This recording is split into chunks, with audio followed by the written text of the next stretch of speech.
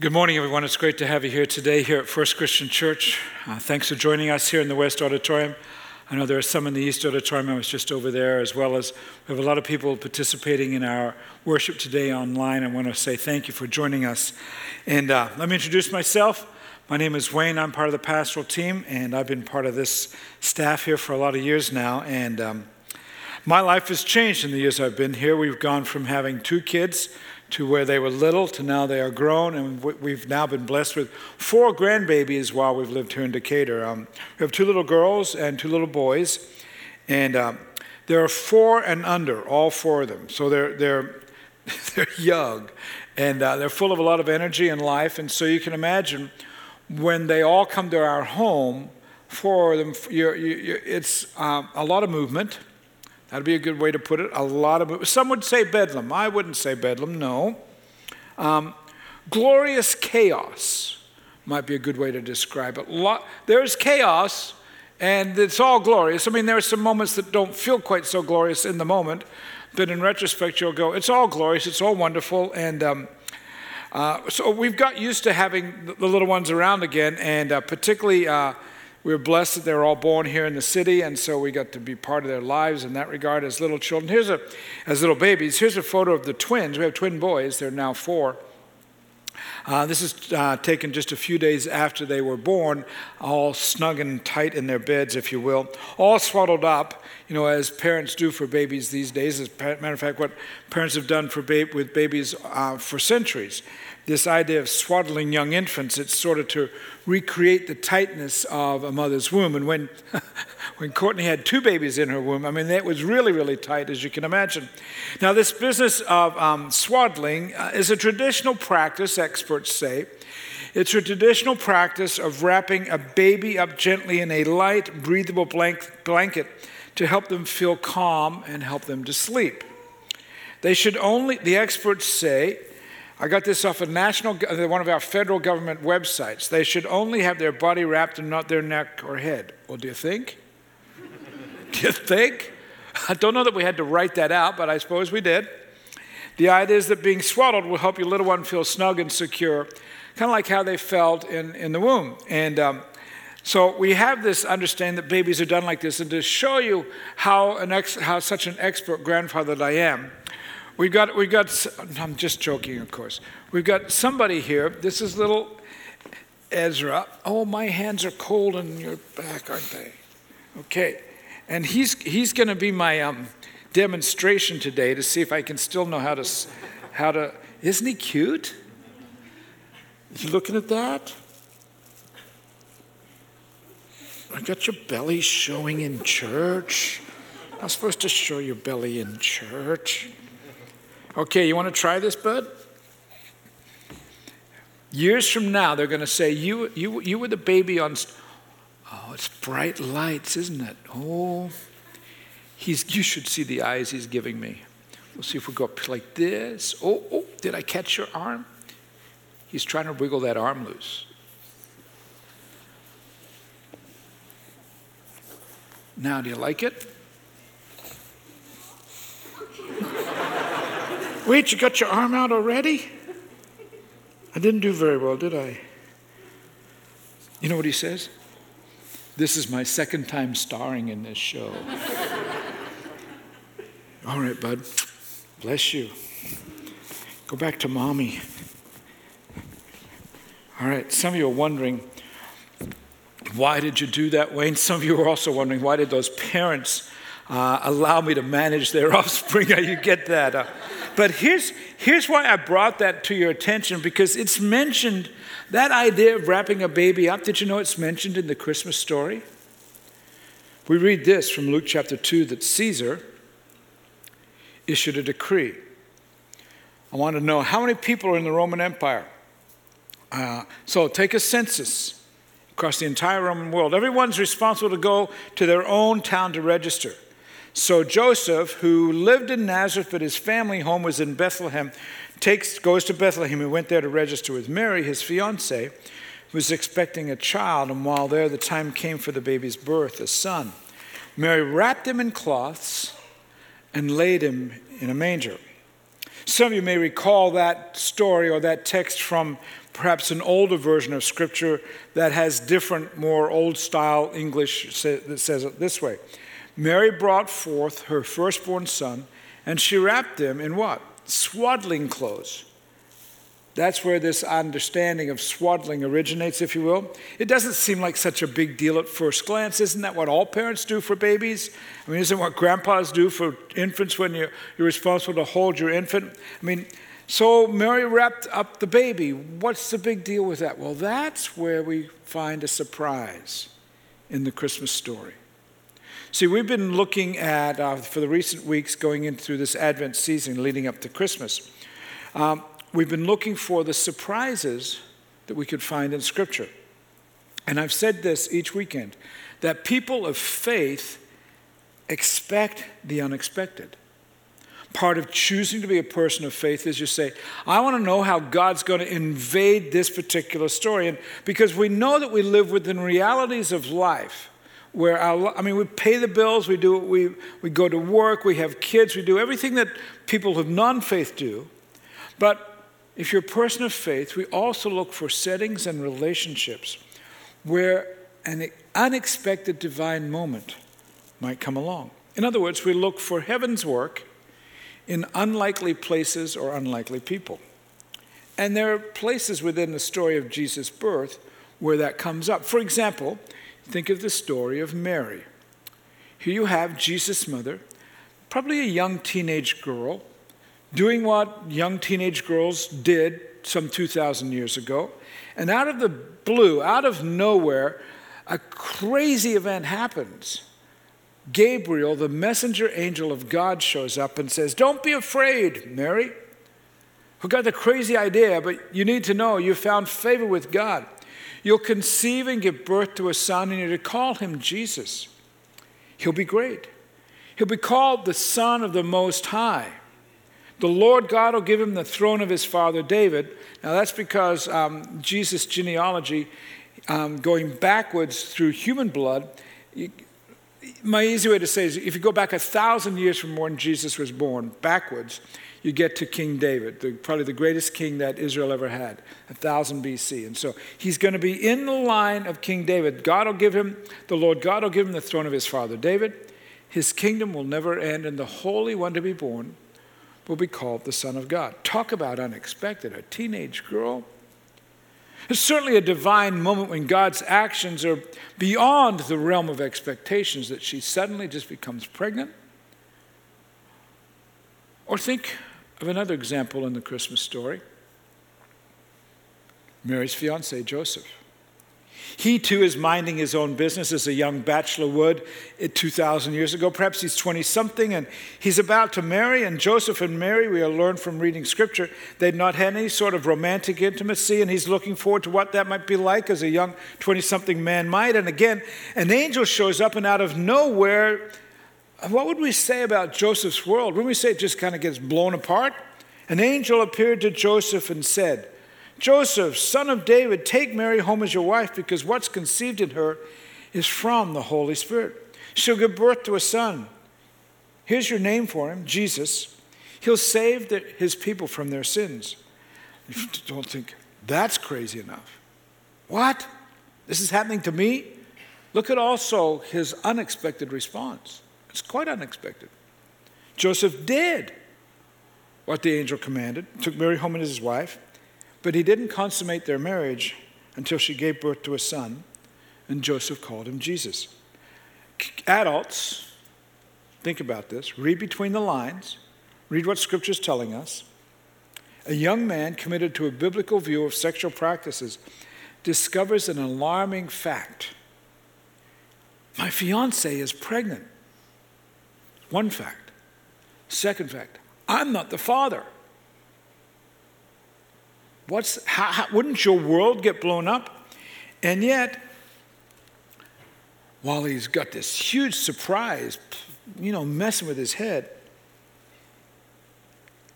the next surprise is he agrees to this, what some might describe a preposterous idea. He takes Mary home, they settle into marriage, He raises that son of his own, and he's not a stepdad. He's actually what? A foster father. Talk about a surprise. So, talking about surprises, kids, I've got some kids in the room here today. Did you get one of these as you came in? Did you get your present and your surprise as you came in? It says, and I know that some in the East Auditorium, I saw you getting them earlier on. So now's the time when we're going to open these, okay? It says, Merry Christmas. Please do not open until Pastor Wayne tells you when it's time. So now's the time. Let's see if we can open up and see what's in our present.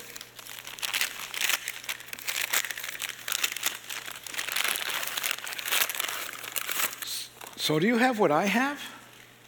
Do you have what I have? Probably, right? At least you should. And you know what it is, right? It's a Christmas tree ornament. And if you can't see it, friends, what the Christmas tree ornament is, it's a relief of a nativity scene. And so you have Joseph and Mary, and there's a tiny little baby. What's the baby's name? Jesus, right? Adults, what's the baby's name? Jesus, right? And this baby is the biggest Christmas surprise of all. Because the baby actually looks quite normal for a baby. Here's what I mean. It goes back to the swaddling clothes and the blanket, if you will, that Mary wrapped up her baby in.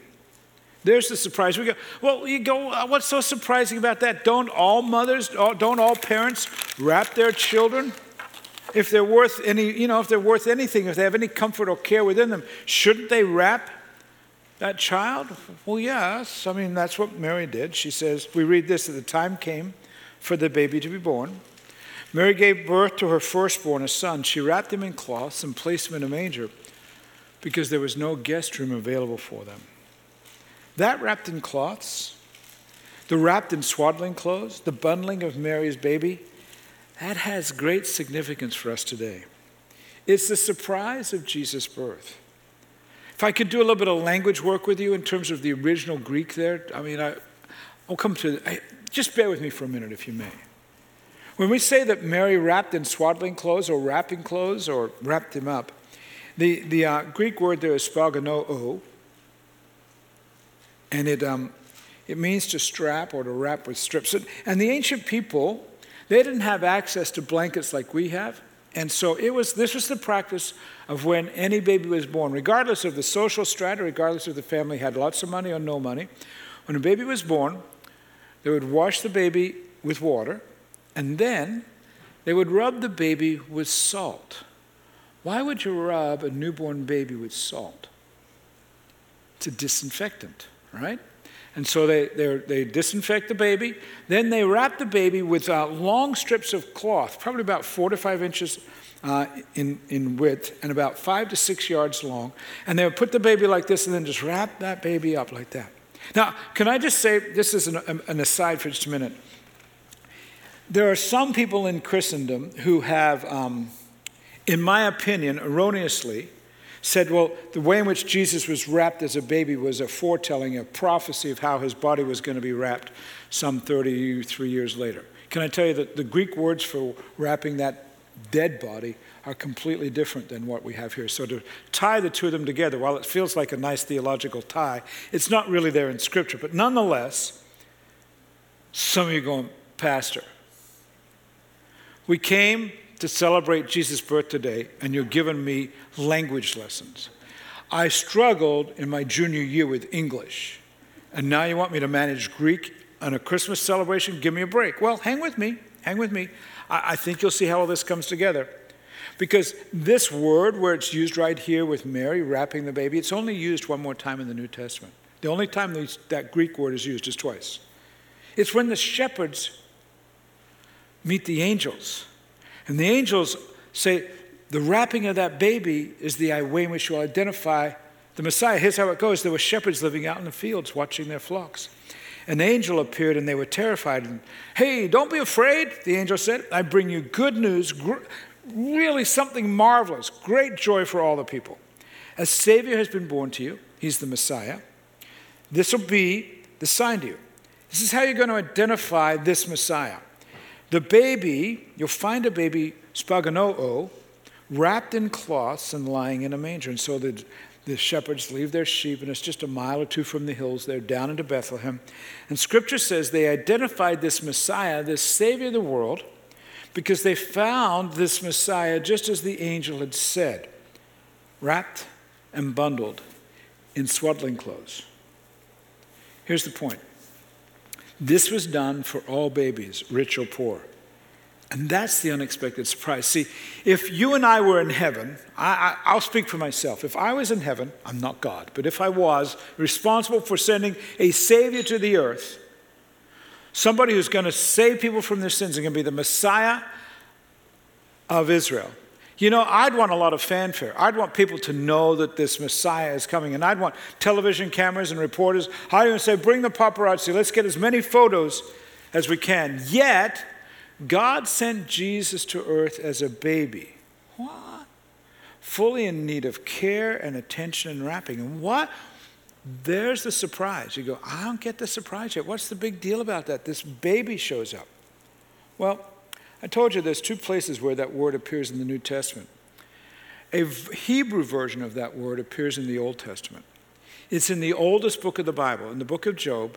As Job is describing what God did and as the earth was being formed and everything, one of the things he says, we have this story of God using swaddling to care for the earth. It goes like this way, that in Job chapter 38, there's this understanding that God wraps the sea and makes it manageable and cares for it by creating boundaries called beaches and land. And that's where that word is used in Hebrew. It's, if you would say, it's God caring for the earth. It's the way in which parents care for a baby. Babies need care. God's caring for the earth and making sure the waters have boundaries.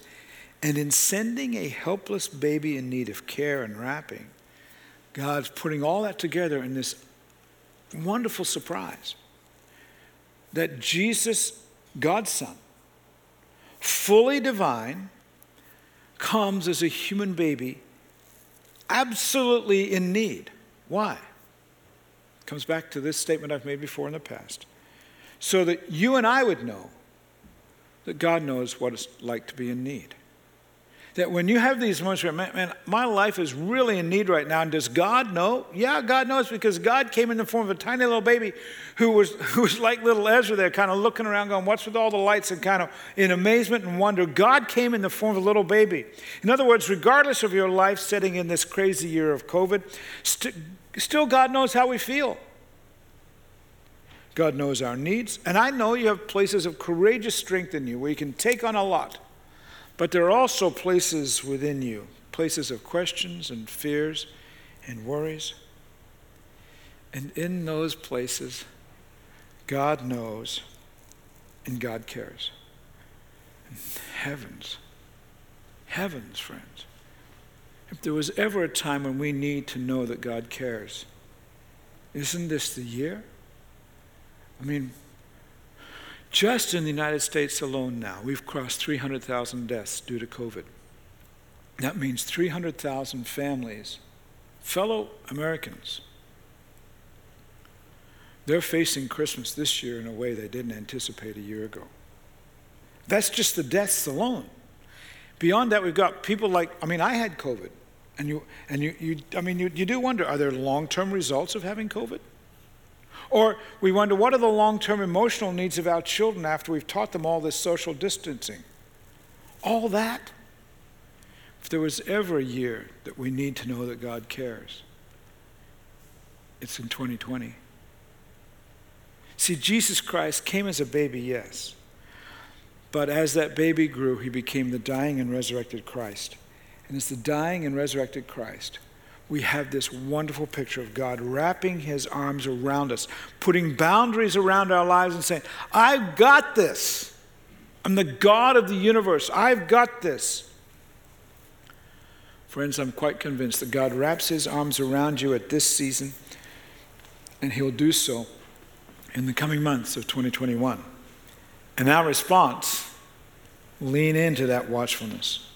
Fold yourself into God's care. Lean into the care of the Son of God, coming as a baby, yes, but living a full human life, fully identifying with your humanity, all of its strengths and all of its weaknesses. That Jesus Christ, the baby swaddled in cloths, came to care for you. And perhaps you didn't expect that. That by coming as a baby, this is God really demonstrating his care for us. Because now we know he knows what it's like. I've said every week through this series that we are people of faith who expect the unexpected. But can I say this, friends? I would go beyond just saying that you're a person of faith who's going to expect the unexpected. I would suggest you could be a person who could experience the unexpected. That God and his great grace will work in your life this year. And so to that end, let's pray together, okay? Father, I pray that you would graciously work in the lives of every person here. Every person, Lord, in the West Auditorium, in the East Auditorium, every person online. We have this sense, God, of a little baby arriving years ago, and we wonder, why did he come as a baby instead of as some sort of king, some sort of media megastar? Instead, Lord, he came as a child into the earth, onto the earth, in the same way we did. Fully helpless, fully in need of swaddling. Lord, for each person here today, whether they be young or old, that swaddling is now gone. I get that in terms of the way in which parents care for us. But in the midst of our human strength, we also have places where we need your care and we need your arms about us. I pray that would be our experience this year, this Christmas season, in Jesus' name. And so, friends, if you're here today and you would say, hey, I've prayed a prayer like that right now, I would suggest that we'd like to have a chat with you. You can reach out to the office this week and we'd be glad to maybe have a conversation with you. Or perhaps, if you'd like to even begin the conversation right now, you could do it this way, either in the room or online. You could text the word Jesus, J-E-S-U-S, to the church's phone number, 217-875-3350. And we'd be glad to start a conversation today or in the days ahead, so that your Christmas of 2020 and your year of 2021 is a year full of God's best plans for you. And may that be your experience as you experience the unexpected. Bless you today.